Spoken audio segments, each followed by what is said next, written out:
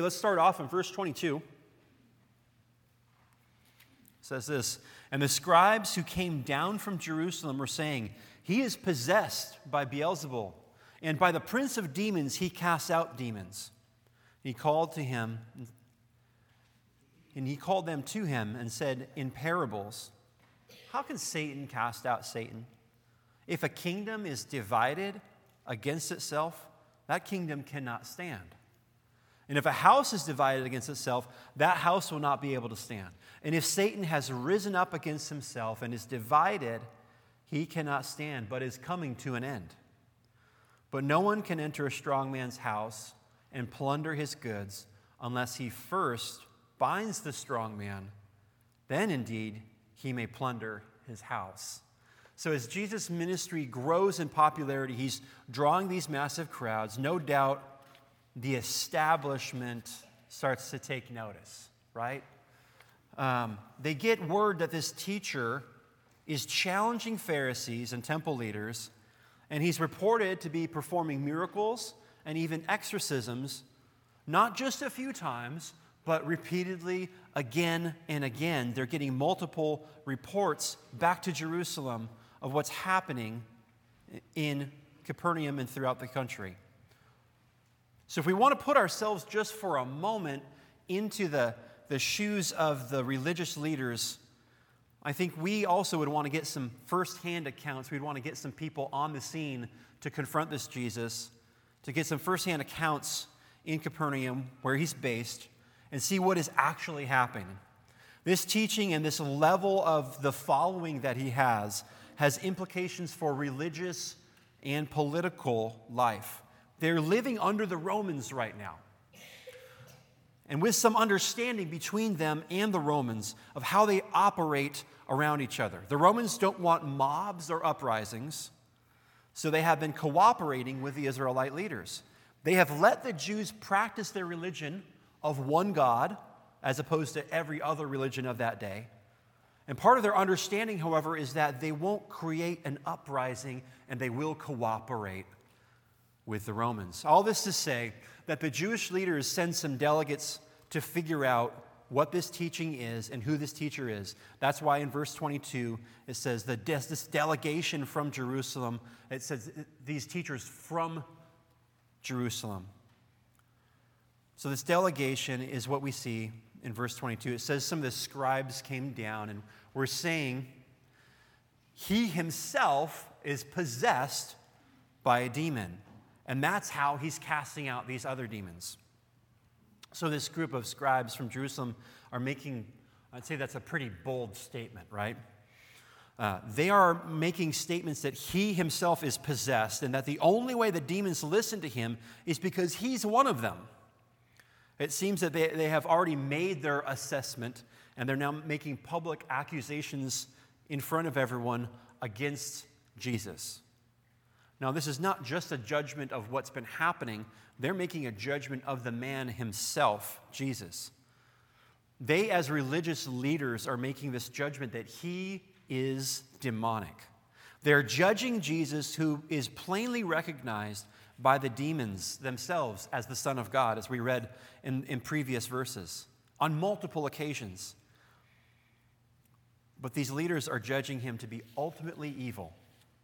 So why are they doing this? Why are they making this proclamation? Well, because Jesus is a huge threat to them, right?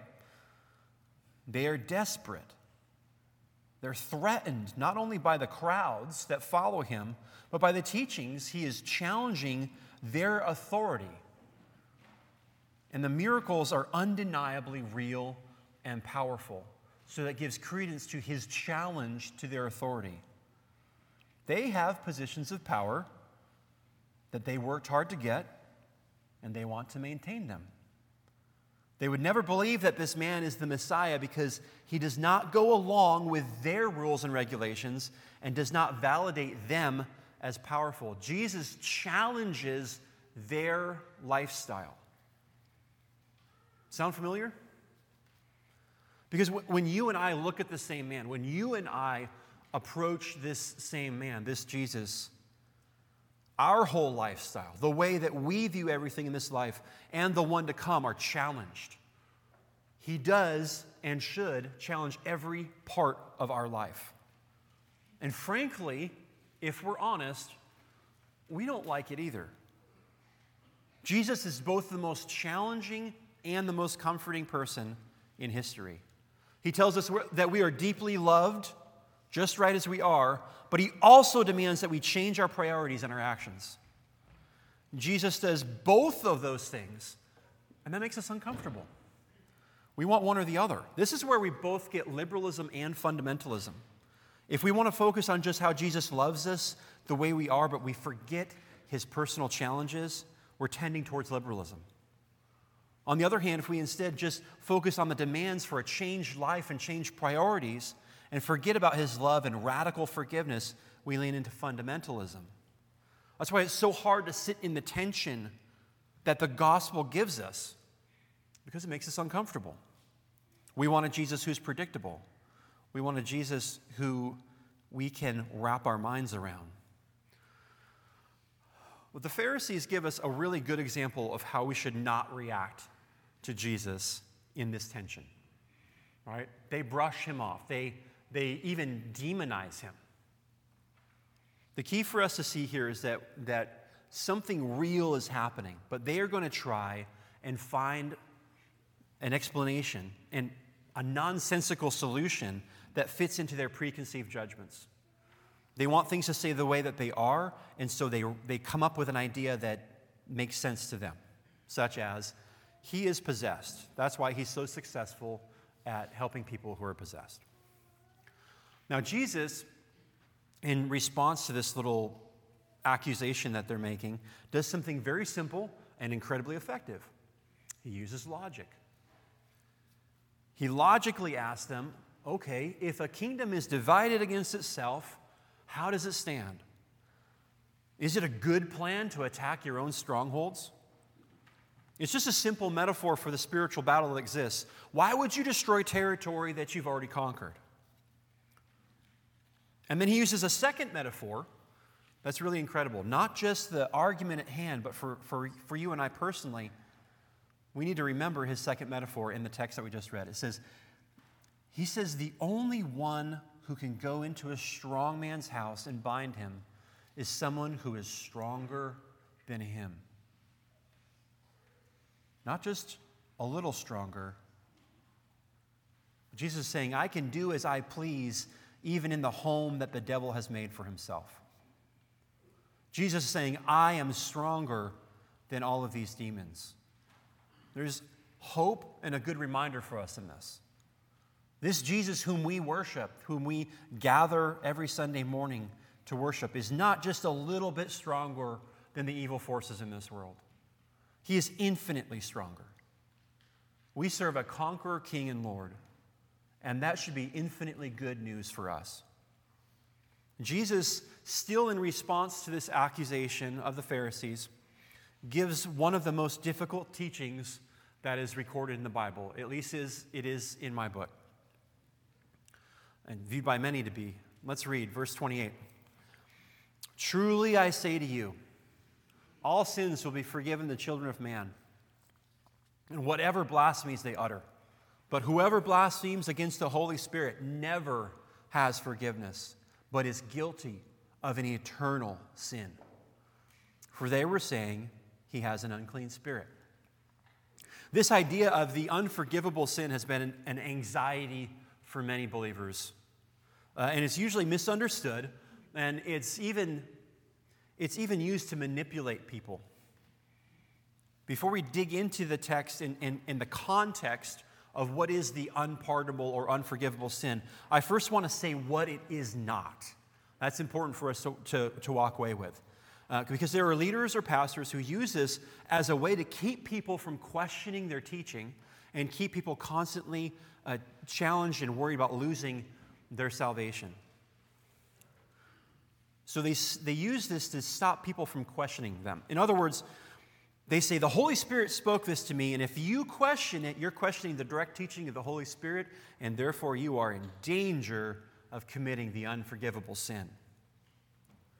That's a really dangerous way to teach this and leaves so much room for manipulation. And manipulation and bullying are what we frankly see a lot of times in many churches. We have to be really careful of this.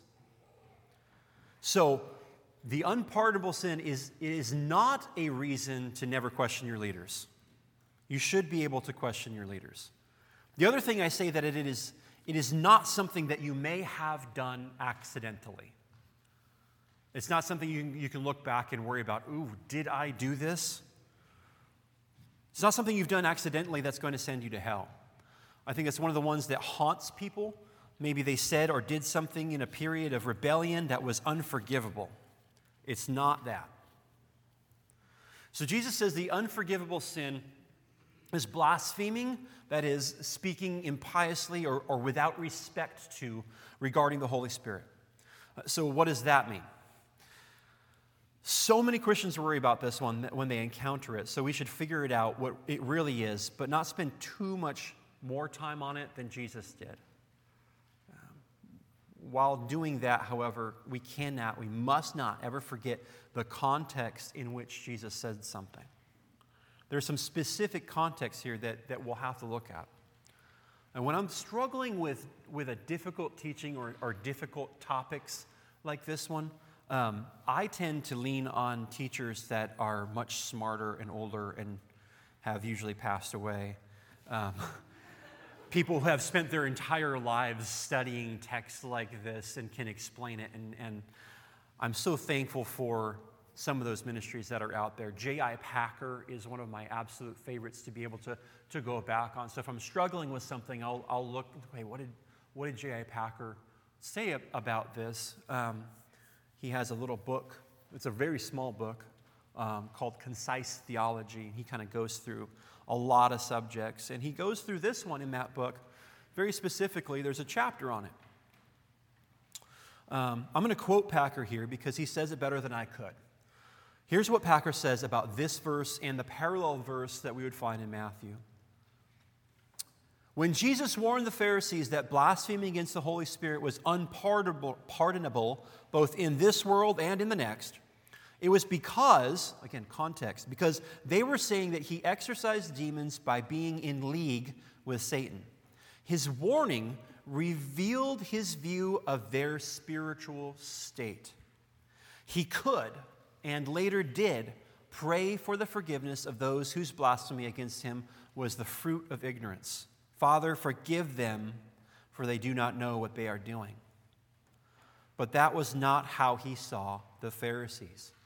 So in other words, Jesus knows the hearts of men, right? He knew the heart of these Pharisees, and it was intentionally trying to stifle their belief with ridiculous lies. They had hardened their hearts against Jesus and the Spirit's conviction of who he was by the miracles, exorcisms, and teachings that he brought with him. Packer goes on to say this in that chapter. This hardening of heart against Jesus would preclude any remorse at any stage for having thus blasphemed. But non-existence of remorse makes repentance impossible, and non-existence of repentance makes forgiveness impossible. So really what he is saying is that the Holy Spirit works on conviction of who Jesus is and what sin and righteousness are. He leads us to repentance. So therefore, impenitence, a lack of repentance, is the only unforgivable sin. People who have committed this sin do not regret it. The context showed us that in verse 30, they were saying Jesus himself had an unclean spirit. And that's why he said this. He knew that they knew that he didn't have an unclean spirit.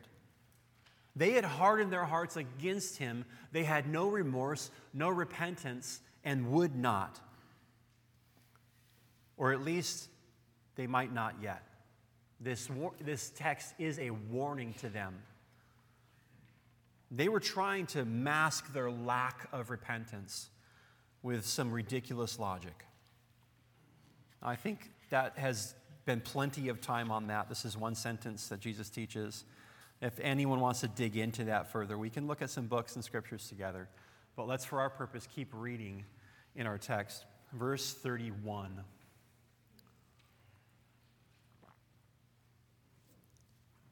And his mother and his brothers came, and standing outside, they sent to him and called him. And a crowd was sitting around him, and they said to him, "Your mother and your brothers are outside seeking you." And he answered them, "Who are my mother and my brothers?" And looking around about at those who were sat around him, he said, "Here are my mother and my brothers.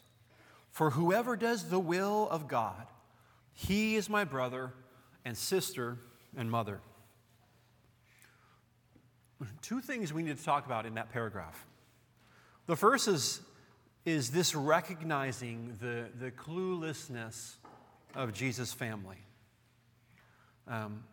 Here we actually follow up on last week. If you remember, it ended with his family deciding that they needed to come, and the text says, seize him, or arrest him, or take control of him. They had actually bought all the nonsense that people were saying he was making a fool out of himself. He was acting crazy. And due to their family honor, they decided to come and arrest him, to take control of him, which is what the wording of that text actually means, to arrest. Earlier, we saw the religious elites misrepresenting Jesus. Now we see Jesus' own family was also misunderstanding him, his purpose, and his goals. Now some, especially in the Catholic Church, don't like this because they view Mary as perfect. And James, one of the brothers here, becomes one of the most prominent leaders in the early church, as detailed in the book of Acts. If James was a great leader and apostle, and Mary was God's chosen servant, then why are they shown here doubting Jesus and his actions? Well, because they're people. They're not perfect, they're broken, and yes, they're sinful. They doubt like the rest of us, and even Mary doubts at what Jesus is doing. And she saw the angel Gabriel before Jesus was born. But I'm pretty sure that this traveling around and exorcising demons and traveling around and sitting in a boat and preaching is not what she expected either. Jesus is challenging the very religious leaders that Mary, no doubt, honored and revered. Now, I'm sure that I've talked before about how the details in some of these stories actually show us that this is not just a story written in ancient time, but this is an actual historical account. Some of the little details that we get actually prove that this is written in a different format. It's a historical narrative. Details like this one, however, give us a different kind of insight into the very text we read each week, and another proof of their validity.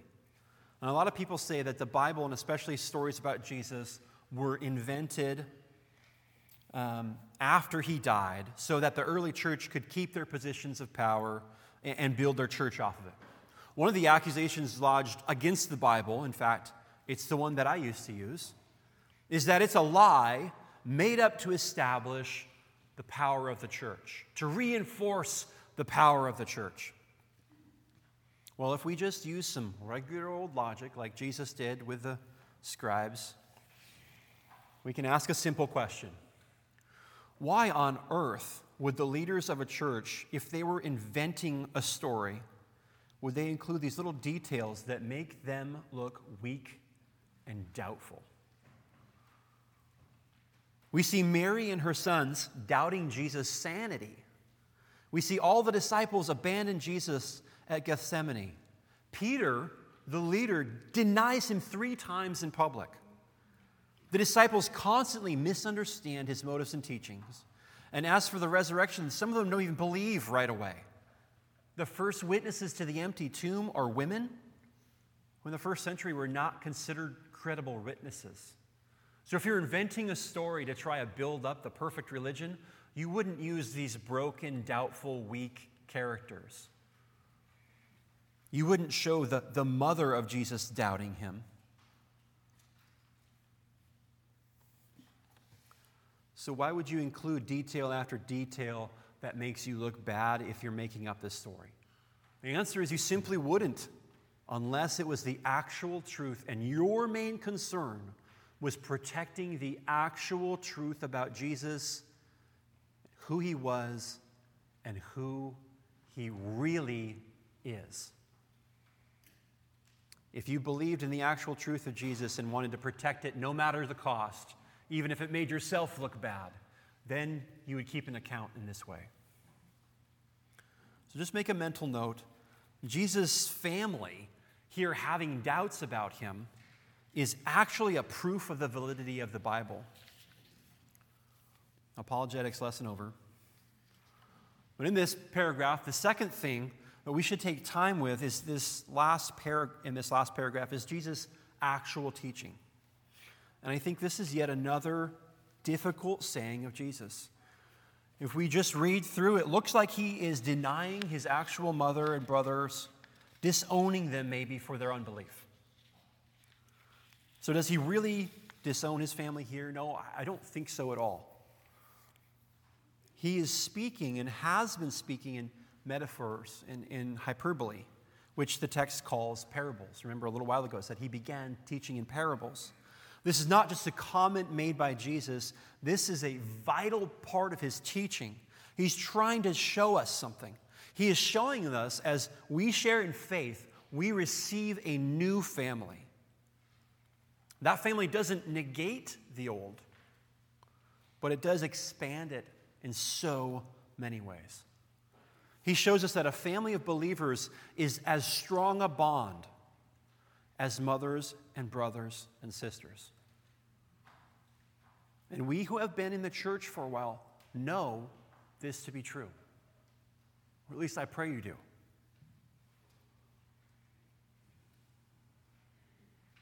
Faith unites us into a family that shares more than just common beliefs, but common love, common hope, common faith, common goals, and last but not least, common burdens.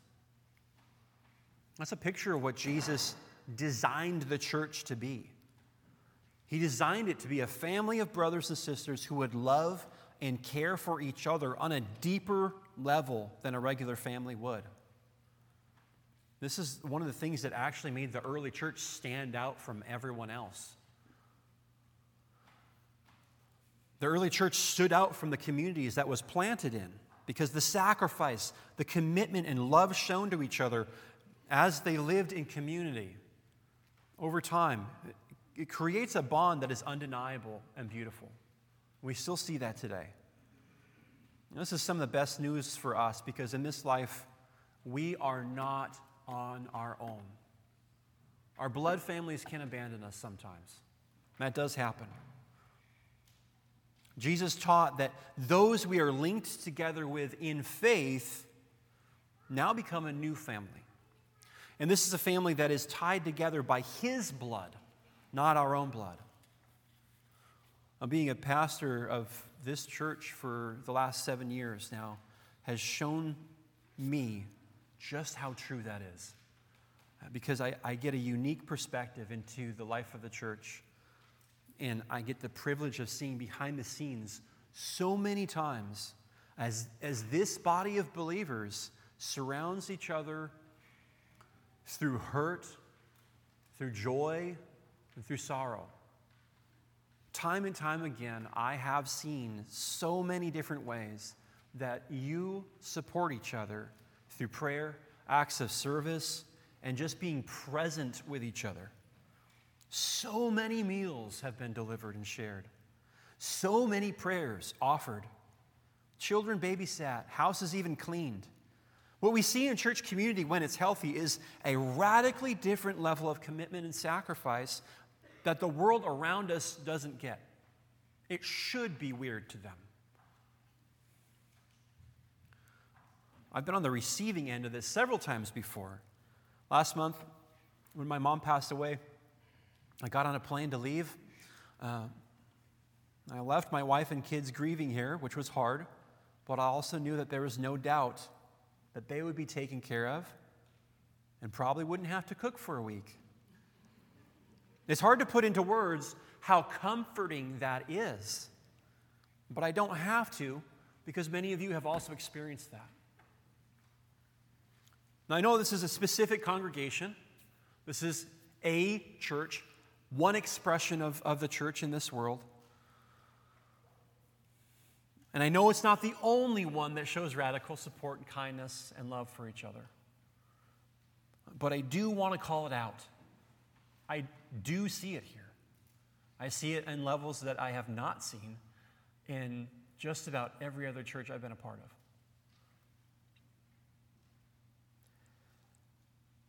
And I say that not just to boost our morale. I say that because God is doing something and we should recognize. And when God's doing something, we should recognize and celebrate it. It's worthwhile to rejoice in what God is doing. And I've seen firsthand the love shown to each other, and I've also seen the witness that brings to the community around us. People are supported by their church family, and often leaves people outside in the community wondering at why would people be so willing to sacrifice and support each other to the levels that we do here. It's not natural. It's supernatural. And this is why Jesus said in John chapter 13 that our love for each other would be our defining characteristic. That the world around us would know we are His disciples because of the way that we love each other. He said we would be known as His disciples because of our love. And we know that no family on this earth is perfect. We know that no church family on this earth is perfect.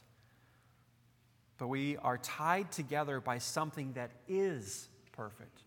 We're tied together by someone who is perfect. The blood of Jesus does more than unite us to Him, although that would be enough. But the blood of Christ also binds us together as one family, a family tie that's so much deeper than we can express. And in communion, when we take communion every week together, we partake each week. We're partaking both with Christ and with each other. I feel like I've said it many times before, but the act of communion is so deeply personal and deeply communal at the same time. Something that we do each on our own and all together. We're fed spiritually with the body and blood of our Savior, but we partake together as a body each time. This becomes a family meal that unites us in Christ's sacrifice and makes us all brothers and sisters. So as we take some time this morning to come forward and take communion, I just want to encourage you to look around and see the family that is communing with you. You are not alone. We are in this life together. Let's pray. Father God, we thank you so much for the goodness and kindness expressed to us in Jesus, in His body and His blood. We thank you that you are a God who paved the way for us, did not leave us to ourselves. You came and united us to you by your blood. And not just that, you made a way for us to have community, a family that is new in faith, a family that does not abandon, a family that is defined by love. And God, we thank you so much for that. I pray that as we continue the service, we would just take a moment to celebrate the joy of having been a part of this family. Thank you, Lord Jesus. Amen.